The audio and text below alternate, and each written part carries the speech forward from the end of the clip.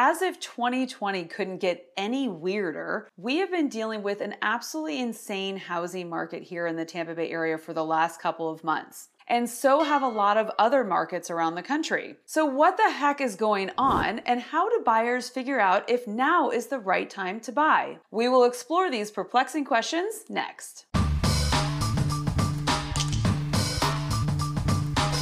Hey everybody, Melanie Atkinson, Realtor with Smith & Associates in beautiful Tampa Bay, Florida. Stress and uncertainty seems to be a theme here in 2020, and that's what current home buyers are feeling. Do you take advantage of the ridiculously low interest rates right now, or do you wait till there's more inventory? Will those interest rates still be low when there is more inventory? What about another housing market crash? What if I buy now, then it becomes 2010 again and the values plummet? Lots to get to here. So let's start at the beginning of 2020 for a little bit of perspective. At the beginning of this year, before we ever said the word COVID, we were already dealing with low inventory here in the Tampa Bay area. Lower interest rates, along with the fact that a lot of sellers were just not moving, created a lot more demand than we had supply of homes to sell. The economy was strong and people were looking for second homes or investment homes or looking to move up on their primary home. We were expecting a very brisk spring and summer selling season, and then maybe we would see a little bit of a dip in the market around the late fall, around the election time, because it's pretty normal for the housing market to slow down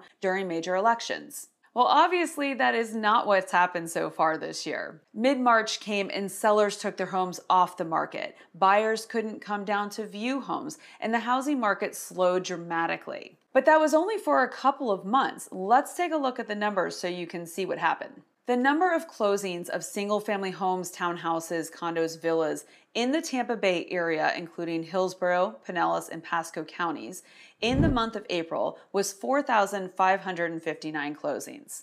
In May, it was 4,271 closings. But in June, it jumped to 6,207 closings.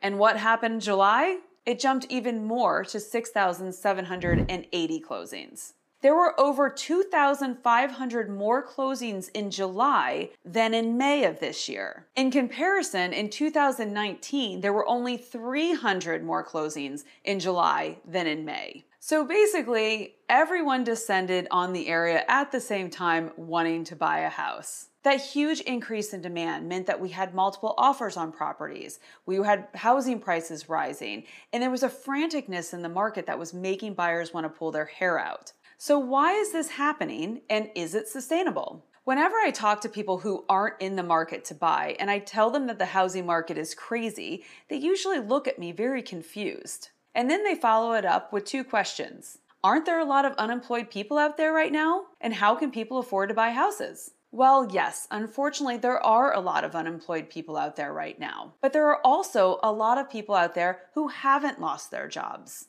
In fact, there are a lot of people out there who have had their jobs restructured, so now they're working primarily from home, and their homes have taken on an even more important meaning. And if their job has gone fully remote, that means they can move wherever they want, and a lot of people are looking to move to less expensive states to keep their cost of living down. And that explains why I've received so many calls from people in states like New York and New Jersey, California, and Illinois. We are now past what is typically our peak summer selling months and going into the slower August-September markets. But we still have a tremendous amount of buyers just waiting on the sideline for their perfect house to come on the market. Needless to say, I'm not seeing a decline in demand. And until demand decreases and our inventory increases, we won't see an end to that franticness that's going on in the market right now. Houses that are priced right, look great, and are in desirable areas will continue to sell quickly. So how long can this go on for? Prices can't just keep going up at this rate forever, right?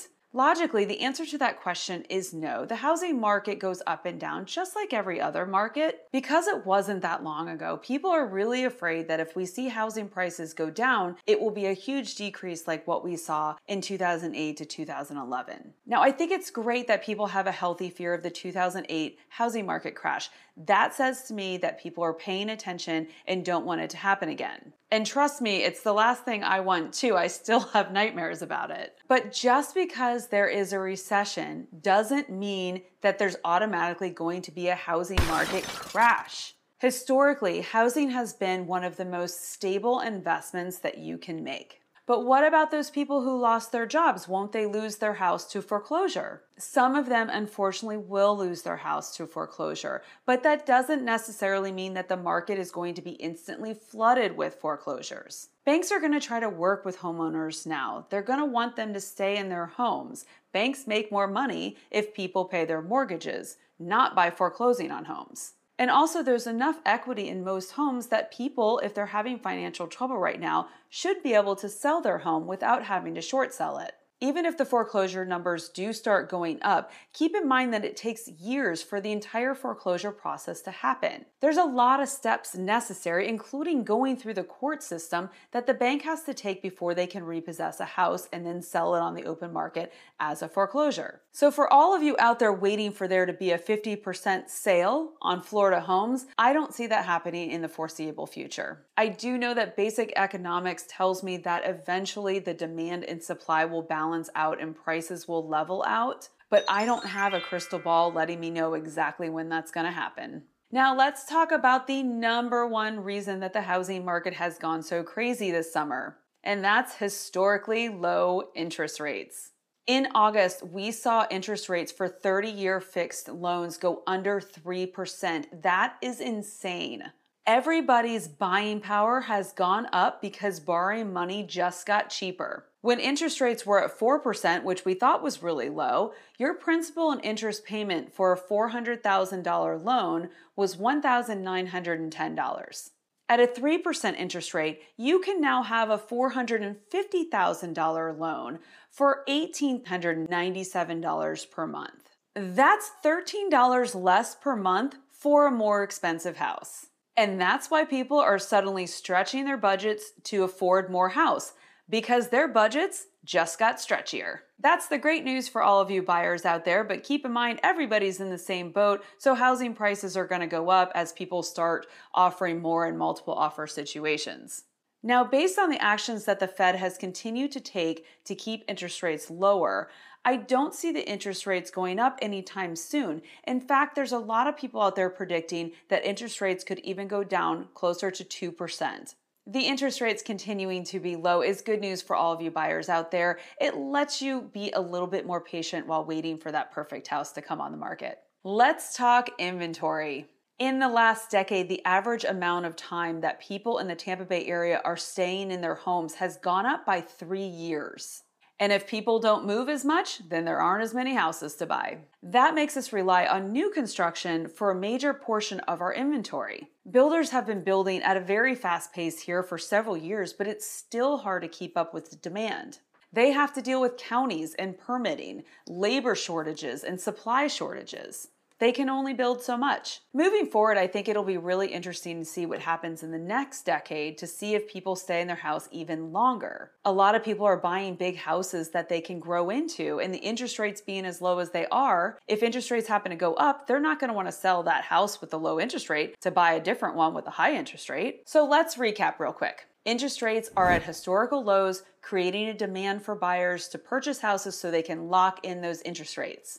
And buyers are able to afford more because the money is cheaper to borrow. Number 2, people who already own homes are staying in them longer, thus creating less inventory for people to buy. Number 3, lots of people have not lost their jobs, and a lot of jobs have been restructured, so people are working full-time from home. That's allowing people to move wherever they want, and a lot of people are choosing to move to states that are less expensive than the current state that they live in. And they also want to get away from the cold winters. Number 4, even if there is a prolonged recession, that doesn't necessarily mean that the housing market is going to crash like what we saw in 2008. There were some factors back then that are just not the same now. Historically, housing has always been one of the most stable investments you can make. And 5, will supply eventually catch up with demand and balance out the housing market? Of course it will, but when will that happen? I wish I knew. Now, I know what a lot of you out there are thinking. She's a real estate agent. Of course she's going to encourage people to buy homes. The market's going to crash and all of those people are going to lose all of their money. And to you, I say I never encourage people to buy houses that don't already want or need to buy houses. And people have lots of different reasons as to why they need or want to buy a house. Even in the depths of the Great Recession, people were still buying houses because life continues to happen. Babies were being born, kids were going off to college, people were getting married, people were getting divorced. Even in the worst economic times, life continues to happen and people's housing needs change. I encourage all of my buyers to take a very close look at their financial picture and their personal situation to determine if buying a house right now is the right thing for them, regardless of what happens with the economy. Some of my buyers are choosing to wait, and some of them are choosing to jump headfirst into this craziness. Either way, I'm happy to talk it over with anybody who's thinking about buying or selling in the Tampa Bay area. I hope this episode gave you some good information and got you thinking. You've been listening to the Melanie Loves Tampa Bay podcast experience. Thank you for your support.